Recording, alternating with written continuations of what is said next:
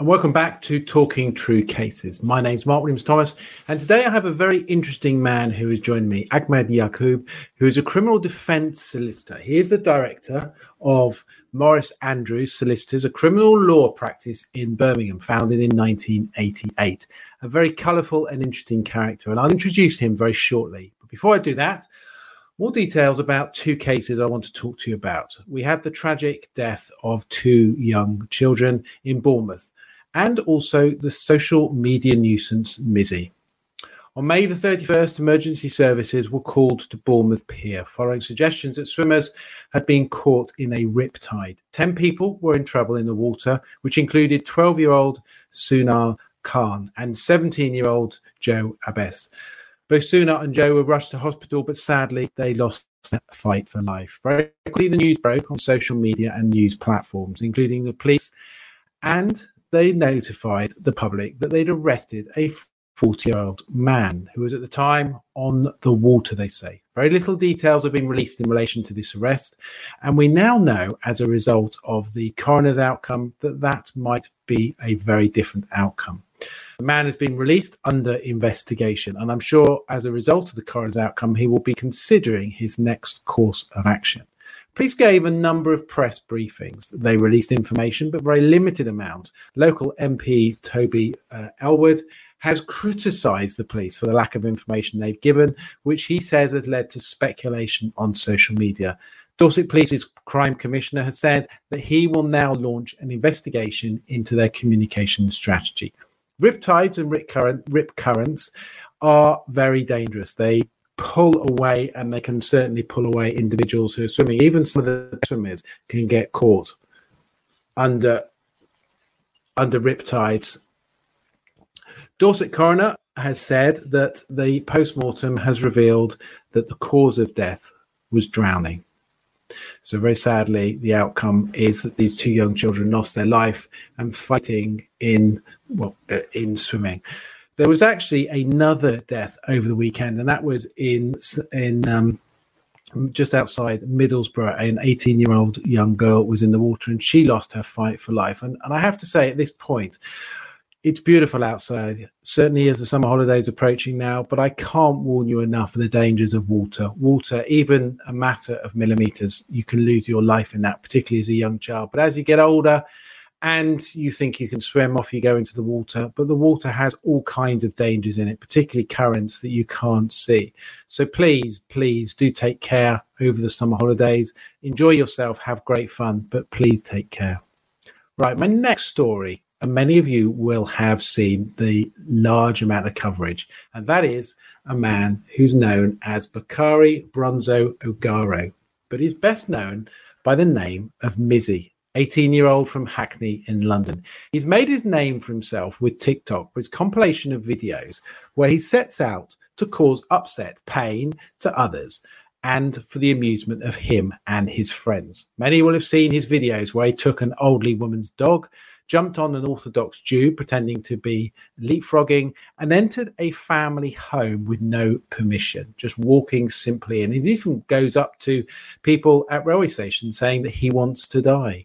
He stands for everything that is wrong with social media, but his videos create algorithms that reward high volume traffic.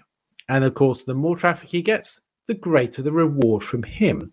This is the new generation of social media entrepreneurs whose aim is to amass hundreds, millions of viewers. Quite simply, he says, hate brings likes and likes brings views. He couldn't be wrong. The sad reality is that the man causes pain to an awful lot of people. And in fact, recently, two people who are fairly similar in many of the ways that they communicate and look for publicity is Mizzy and Piers Morgan. Both of them appeared together on the same show, Piers Morgan's show, of course. And Mizzy said to him, "You're trying to get at me because I'm black." Well, racism exists, and it has existed. We know that for a very long time with individuals and authorities. And we've seen that within policing. There's a terrible situation where police forces are definitely elements of inherent and institutional racism. And I've talked about this a lot on different podcasts with my friend Nazir Afsal. But the reality is that when you have an individual like Mizzy who play the race card, it does so much damage for those people who genuinely do suffer racism. Well, this story has a long way to go and play out. And the reality is that Mizzy continues to receive considerable attention. And as a result of that, it does beg the question, who's winning? Him? Us? The police?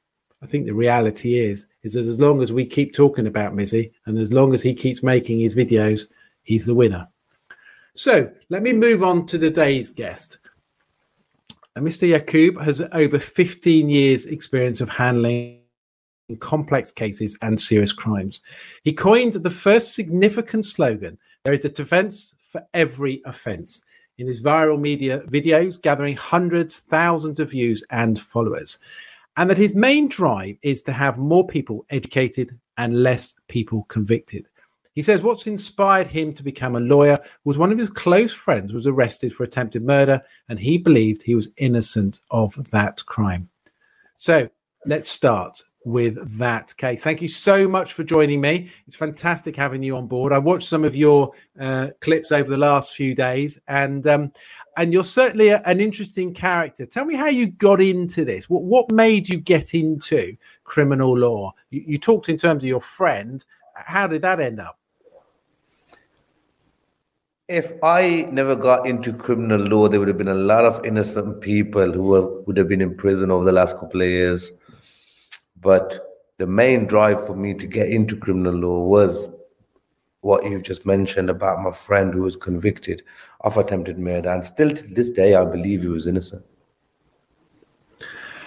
And he got convicted in relation to that. Have you spoken to him since then? Are you still in contact with him?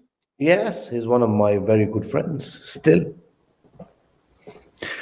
So let's go back to starting this criminal law practice. What made you, you're obviously doing a great job now, but what made you decide, you know what, actually, I can make a difference here? A lot of people don't know the basics of law. Right. You'll be surprised.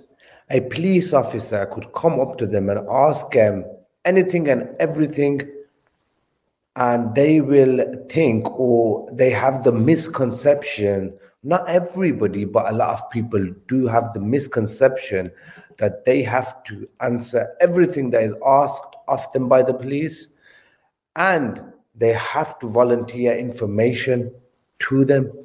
But I know that's not the case. You know that's not the case. A lot of people know that's not the case. But I'm talking about the majority, the general public, the layman, they don't know. And how does that play out for your practice? So you, am I right in saying you run a 24-hour telephone line, which is Yes. and is that very busy? Very busy. I think we are one of the busiest firms in the whole country right now. As a result of that telephone line, or just generally because of your profile? A bit of both. I mean, that phone line only rings because of me, doesn't it? Right. So I have represented a lot of people in the past, and through that, my client base and my network is huge. And I think I am the go-to man for a lot of people out there when their family members or friends are in trouble. So, and why would you say you're the go-to man? What is that because you're very successful in what you do? Have you had some great results, or is it just because you've got a big profile? A bit of everything. See, the sauce requires the recipe of, you have to be, like you mentioned, Mizzy. Why are people talking about him? Because it's made noise. My profile, what I did when I appeared on the social media circle, I made a lot of noise. So people were talking about me.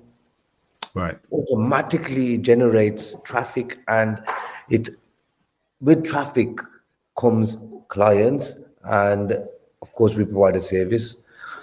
And that's how I did it basically. And I wanted to do something what other people are not in my profession. A lot of people don't like to go in front of cameras. Not in my profession, just generally, people have issues with talking in front of cameras. I don't, of course, you don't. Do you think you have do you think there's a main group that you're targeted at? I mean, I could see you being very popular with the younger generation, and perhaps the generation who feel policing's massively changed. The older generation have a lot more respect for the police, and understandably so in many cases, than the younger generation. And people should respect the police. I'm always saying that the police do not deserve to be disrespected.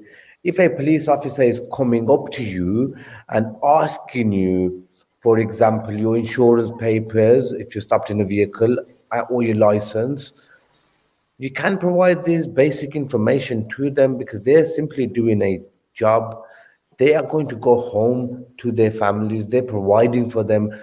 And working as a police officer is a means for them providing for their families. So police officers do not deserve to be disrespected. And I've seen a lot of videos now circulating. One recently when the guy was recording the police officer was just asking him simple questions. There was a young lad recording, and he was basically being an idiot. So if somebody is going to be disrespecting a police officer, you can't expect them to be all sorry, sir, and thank you, sir, after being disrespected. Nobody likes to be disrespected.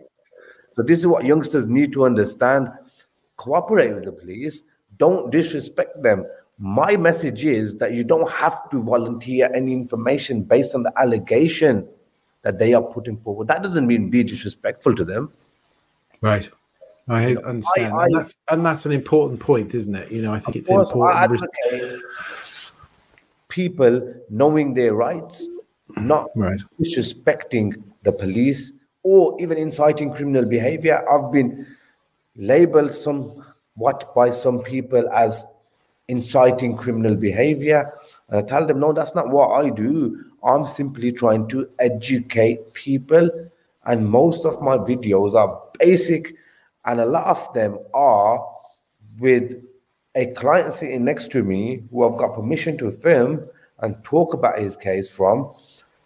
And I've just got a result on that case. So I'm just... And do you get criticism from either from the same court or either criminal justice system or from other people? Because, you are doing what very few solicitors do. The large majority of those people in the criminal justice system, care about their day-to-day business quietly without a profile.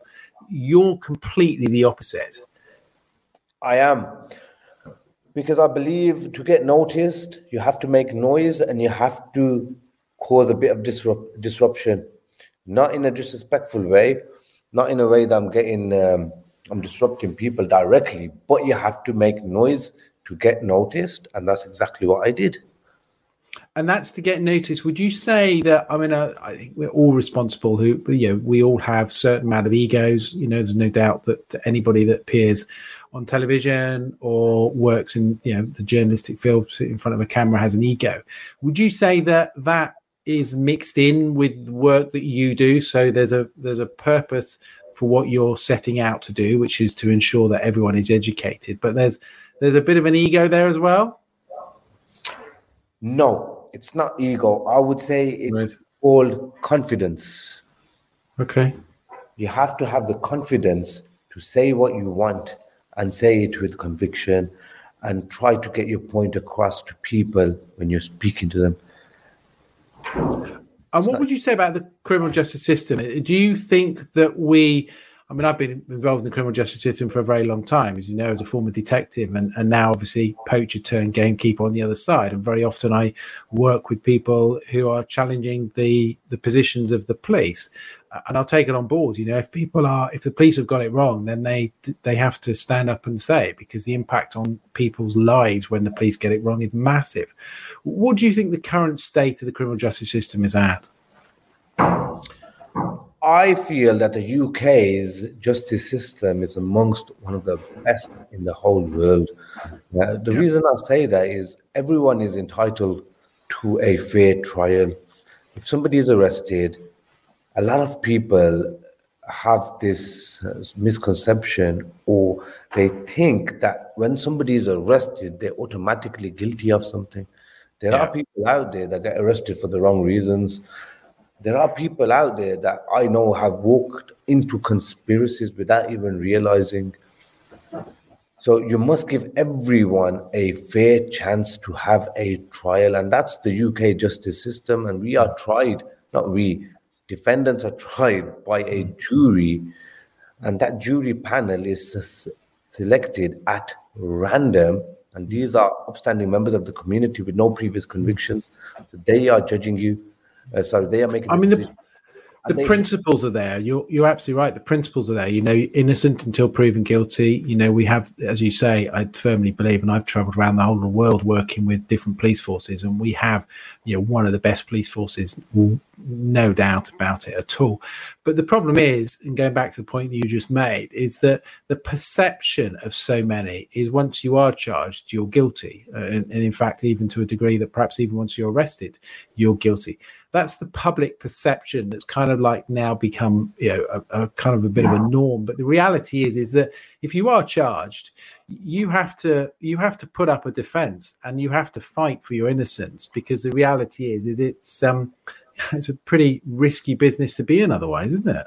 Of course, we have to fight for your innocence, and I can't even imagine what a daunting experience it'd be for someone who's going through the trial procedure, who's having to sit through a 2-month trial, for example, for a serious offense like murder. And they're having to sit through that trial with the prosecutor saying all sorts of stuff about them. And they know they are looking at life imprisonment.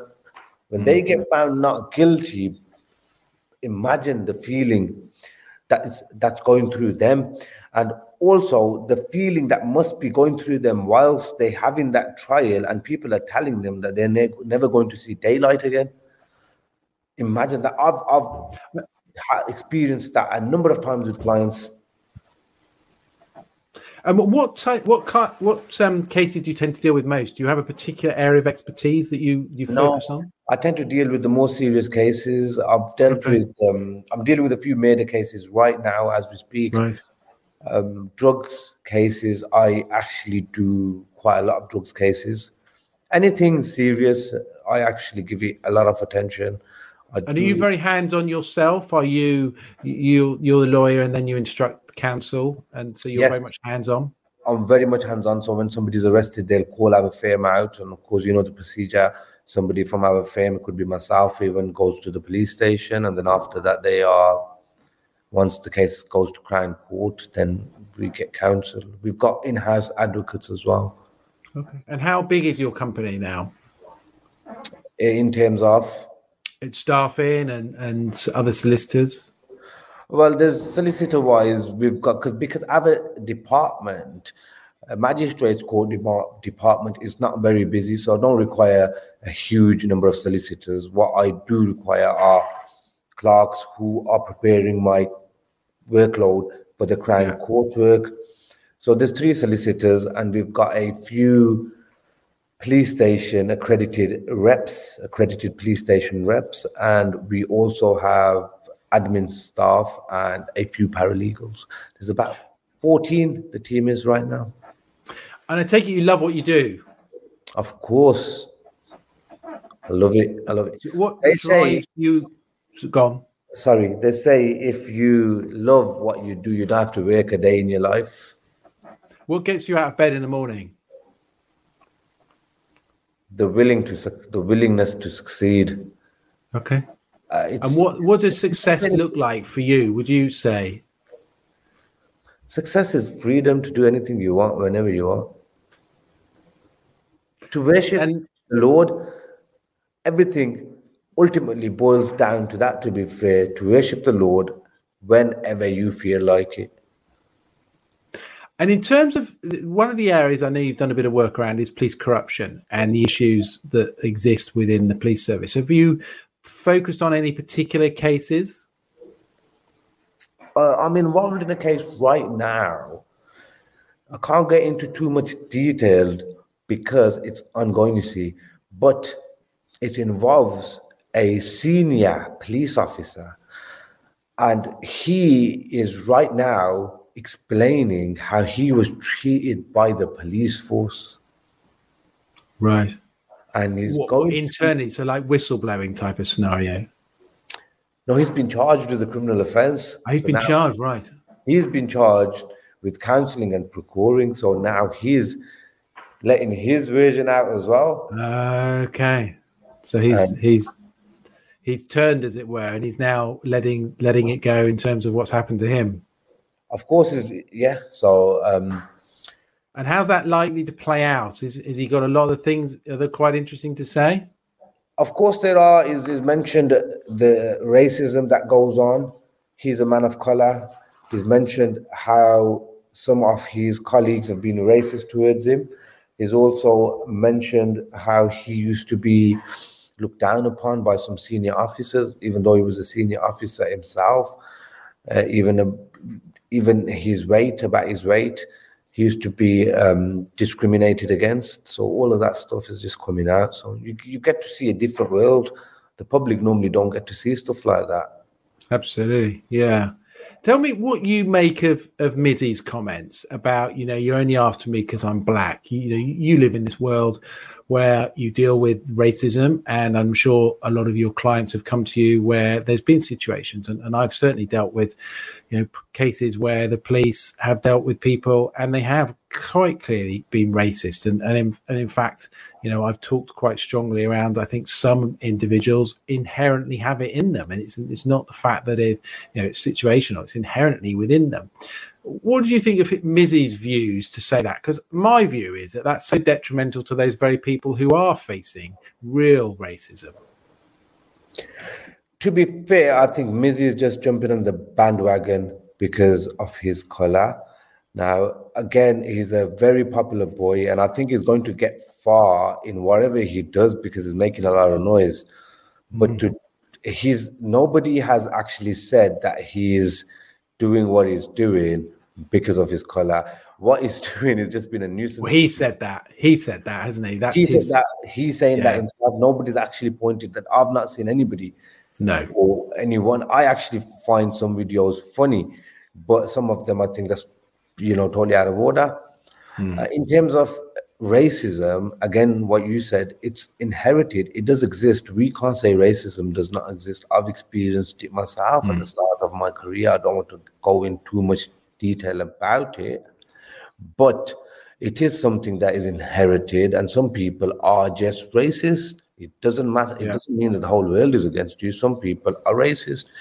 I mean, I could come across a racist person and their brother could be a good person and not racist. So it's one of them ones. It does exist, and I don't think we can ever get rid of it. No, but not everyone's a racist, and that's a really important point to make. That's what people need to understand. You can't judge people by the opinion of others. You must make your own judgment about a certain individual. One of the questions that's come in from Julie, which is, what do you think goes wrong, and how do you feel about the CCRC and how they work?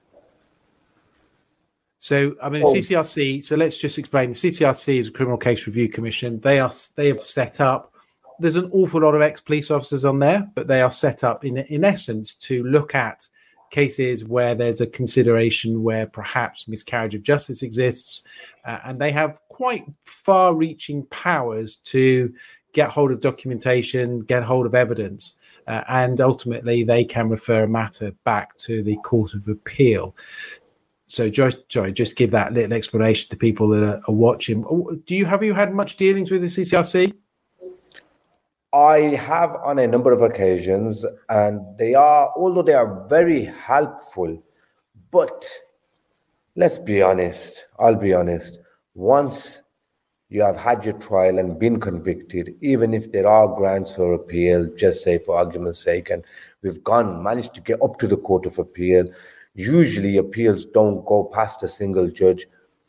It's very difficult because, as you know, it's peers, other judges saying other judges made a mistake, and they don't tend to do that.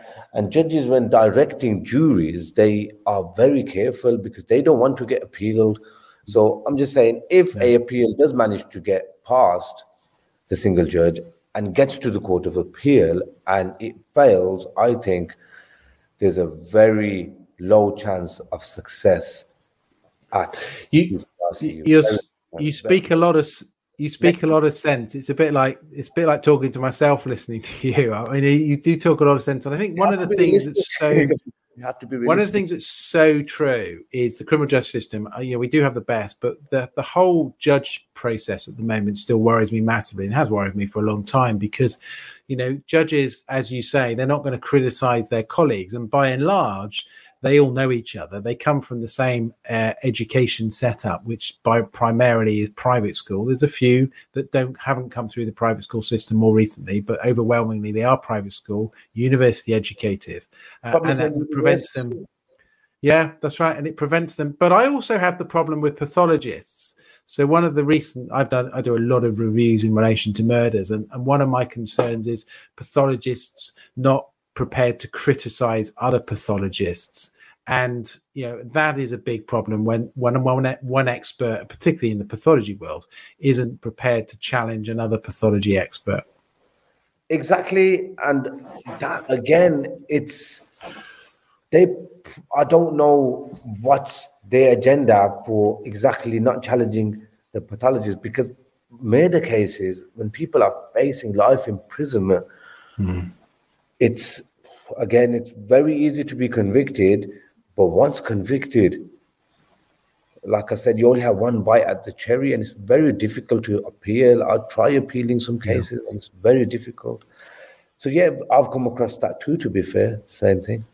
And I know when I first joined the police service, in my first 2 years in the service, they set up a new team, which was a community safety team, and I went into it, and one of the areas that I really started to focus on was looking at youth diversionary policies to try and keep the young people out of the criminal justice system. And it was pretty successful. We wasn't successful at everybody, but some of those young people who we tried to get hold of early, work with them through their whole offending behavior to try and keep them out of being charged. And that is the problem, isn't it? Once you are on that conveyor belt of the criminal justice system, it is so very difficult to get off it. It's a very slippery road, and you just keep slipping down it. And in the end, you end up getting life imprisonment. I've seen kids, very good kids, able, talented kids, and you speak to them, they're like 16, 17 years old, and they've just started doing crime.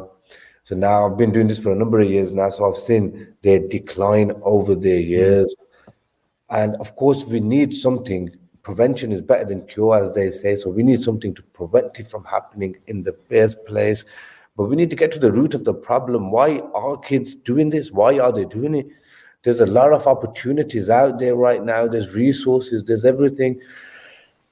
Is it broken homes? Is it because of bad parenting? Society has changed, hasn't it? The perception now that there was. Who are the role models in school to school pupils now? Who are the role models to us? The role models when I grew up were, police officers, even politicians, doctors, those type of people. But the reality now, who are the role models? The role models are, for some people, even the likes of Mizzy. Some of those social media, there'll be people who see them. Andrew Tate, for example. Andrew Tate was a role model for a lot of young men, particularly, who had these, very misogynistic views and attitudes, which prevailed, significantly through social media. And my worry is that, unless we tackle those issues, we're just on the decline. We have to go back to schools, and we have to start to change that. And we saw that with Sarah Everard, the whole process in terms of what children have access to now, and the respect for women amongst some young people is very, very poor. See, exactly. They've got access to everything. And you've just mentioned Andrew Tate and his views, whether you think they're misogynist or not. I feel that what he promotes is hard work. That's one thing that he promotes. He is not promoting being lazy. He's telling people, he's telling young people, young men to go out there and work hard. That's one thing that everybody has to agree with. Of course, like people like Mizzy, a lot of kids think when looking at people like that is they can go and make a few videos and just get famous. And out of that, to make a career out of it. But people like Mizzy and stuff like that, I think they come around once like after they do. You know, they come. They do. They do. I mean, that's the celebrity status, you know, celebrities going back, you know, the 5-10 years, you know, we went through a stage, didn't we, that everyone wanted to get onto celebrity television. And we have it with Love Island now to a lesser degree. But it's the role models have changed completely. You know, how many people would look up to you or I and see us as a role model? Now, there'd be some people, but the large majority, I don't think would. And that's changed in the society that we want, that we're bringing people up in. And actually, we want those people. Yeah, we want to get people who are, you know, perhaps on the edge of criminality or dropping out. We want them to think, do you know what? Actually, they work hard. I'd like to be like you. You know, you've got some great, you know, I haven't seen your house, but your car looks pretty swish. And yeah, there we are, pretty swish car. In fact, it's beautiful. Have you got a blue one and a yellow one? Do you have a yellow one as well? Have I seen the yellow one? Is that yours? And an orange one. And an orange one, right? The yellow one's gone. That's gone now. The blue one's gone, is it? The yellow one's gone. The yellow one's gone. Oh, the yellow one's gone. Oh, okay. And let's talk cars for a minute. Why that car?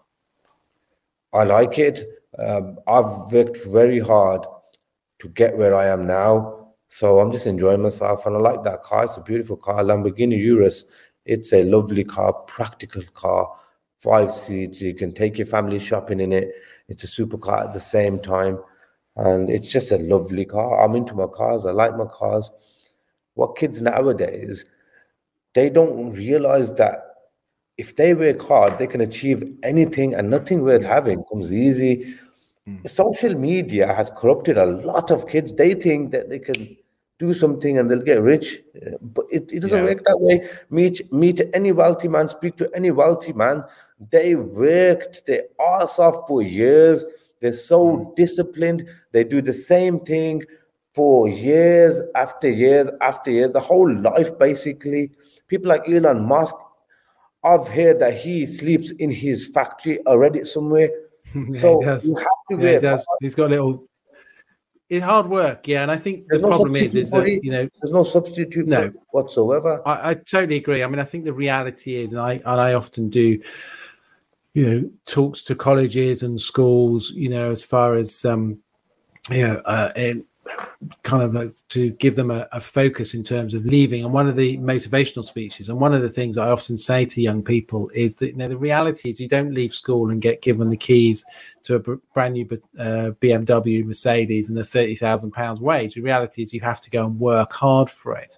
And I think that so sadly, so few people now realize that actually it is hard work, and it takes years and years and years of devotion and time to work up to get the riches. Of course, anybody can do something for a short period of time. Motivation is what starts you off, but you have to keep going. Without discipline, you're not going to finish that task off or whatever that. So have you always been driven? Have you always been driven? What did you do as a young lad to make money? I was always driven. I used to do the milk rounds. Right. I used to do the milk rounds. I used to work in a retail shop. In a hair shop. I worked in a hair shop before. I've done a bit of everything, to be fair. But I've been. And was that driven by you, or was that driven by your parents? My parents instilled the hard work inside me, basically, and all my siblings, to be fair. They've taught us that, look, my parents were from Pakistan. They came to UK and they still made something of themselves. What they tried to instill inside us, which they did, they managed to do it, and they did it very good. I'm having difficulties with doing that with my kids, to be honest with you, hard work. But what they used to tell us stories that, look, we've done it. We've come from over there and we've done it. You've got the resources. You're born here. You've got a family supporting you. You've got parents supporting you. You have to do it and do it better. Do you think it's harder for, I think one of the interesting things, do you think it's harder for families to instill that when actually your parents presumably came over here and they had to work really, really hard themselves for a long time to get anything? And do you think that therefore reflects probably slightly more on the children to think, actually, do you know, I'm seeing my parents work hard and don't have a great deal. And therefore, as a result of that, that's making me work hard as well? Of course. See, that's the thing. They worked hard. They didn't have much to show for it because of the resources at the time. We have a lot to show for it because we've got a lot more resources now. It's not the same that it was 20, 30 years ago. And tell me about a few interesting cases that you've worked on. There's loads. I mean, what do you have on at the moment? What's your current workload at the moment? You've obviously got that police officer. You've got that senior police officer. What other? Right now, it's a misconduct in a public office. That's the case. And I've got a kidnapping case. Sorry, not kidnapping. Attempted murder case starting very soon. I was just working on that just before I joined here. And it's a case that we're asking the prosecution for some sort of lesser charge. So they're up for attempted murder and a possession of firearm with intent to endanger life. We are asking for a possession of a firearm with intent to cause fear of violence. They've said no, but let's see what happens when the trial gets closer. They've actually agreed if two co-defendants enter pleas to possession of a firearm with intent to endanger life, they're willing to drop the attempted murder. But I don't want that. I want possession of a firearm with intent to cause fear of violence because I actually think that's what happened. They just went there to scare them. They didn't. And that's co-defendants, is it? Are you looking after one of the defendants? One. I'm looking after one. And that tends to be the case, isn't it? You know, we've got co-defendants. You'll have one solicitor representing each defendant. Yeah, it's better that way because you don't. You're not open to a potential conflict occurring. So once a potential conflict occurs, then you have to get rid of one of them, which of course will leave a sour taste in their mouth as well. So you'd rather just get one and focus on them from the start. And what trials do you enjoy the most? The ones that I win. Absolutely. And in terms of where do you see yourself in 5 years' time? In 5 years' time, Morris Andrews Solicitors will be an internationally recognized firm. So you're going to go international, are you? Yeah. And where? So at the moment you've got offices in Birmingham. I've got satellite offices across the UK in London and also up north in Bradford. So I can see clients when I want. But nowadays it's so easy. Like, where are you sitting now? So I'm in Exeter. You're in Exeter. So you're about 4 hours away from me. Yeah, about 3 hours. Yeah. I've had a case in Exeter. The guy got 27 years. Oh dear, didn't get him off. There was too much evidence against him. So where are you going to go internationally? Dubai. What countries are you going to go to? Dubai. You have to get some special permit to license. Yes, there, don't you? I'm trying to get one for Dubai and also my home country in Pakistan. Right. And so you see that opening fairly soon? Yeah, in next year or so, hopefully. So here's the problem, and it's a problem for everybody, and I have this problem in the work that I do, is people want you. Oh, good job you brought that up. People want me, and my staff know that full well. They know that. Yeah. They don't deny that. And we've had we've lost cases because I couldn't manage to see clients on time. But it is what it is. I can't, But there's the problem. There's the challenge you've got when you want to open offices elsewhere is people want you. So are there 4 other yous around? In the future, there will be. Well, you're going to start cloning people. Well, not cloning, training. Training. There can't be another one like me. I'm made from a clot. That clot doesn't exist anymore. But do you when you wake up in the morning and you're passionate about what you're going to go and do, and is your drive to get people off, or is your drive just to do the best for them? To do the best for them, to leave no stones unturned. Of course, I can't control the result. I actually tell my clients, sometimes clients say to me, what guarantee can you give me? I tell them the only guarantee we have in life is death. The only guarantee I can give you is that I will leave no stones unturned in the preparation of your case. And how proactive are you? I think one of the massive things about investigations now, particularly when they get very serious investigations, is that the police do a certain amount, but there's a real onus now in terms of going to do your own inquiries, investigation, because very often the police will obviously paint their picture of their one-sided picture, but not the totality of all the other stuff. And whilst disclosure is about disclosing everything, that doesn't always happen. Say that again, sorry, you broke up slightly. Sorry, in terms of, so one of the aspects of an investigation nowadays is that when the police charge you, your onus now is to obviously prepare for the case. But how proactive are you in looking for other supporting evidence for your clients? I mean, I'll ask the clients if there is other evidence that I can get hold of that will assist our case. For example, sometimes they ask us to, even in the police station stage, when somebody's getting interviewed, they will tell us that, look, if you go to speak to this guy, they will confirm I was here at that time. I've sent a staff member, spoke to alibis, got them to come to the police station, told the police officers, and we managed to get NFAs at the police station for certain cases. Good. Well, listen, I'm conscious of time. I'm very grateful for you chatting. So what's the rest of the day look like? Rest of the day, 2:30, I've got a video link to Durham prison, which is again far from me. So technology is so good now. I can see people all over the country but sitting here. So I need to do that. Then I've got another conference at 6 p.m. and 8 o'clock gym, and then home, sleep, start the day again. And is gym important for you? Gym is very important for me. Yeah, absolutely. I gym most days, and I you have to. It keeps you sane. Otherwise, you can't be.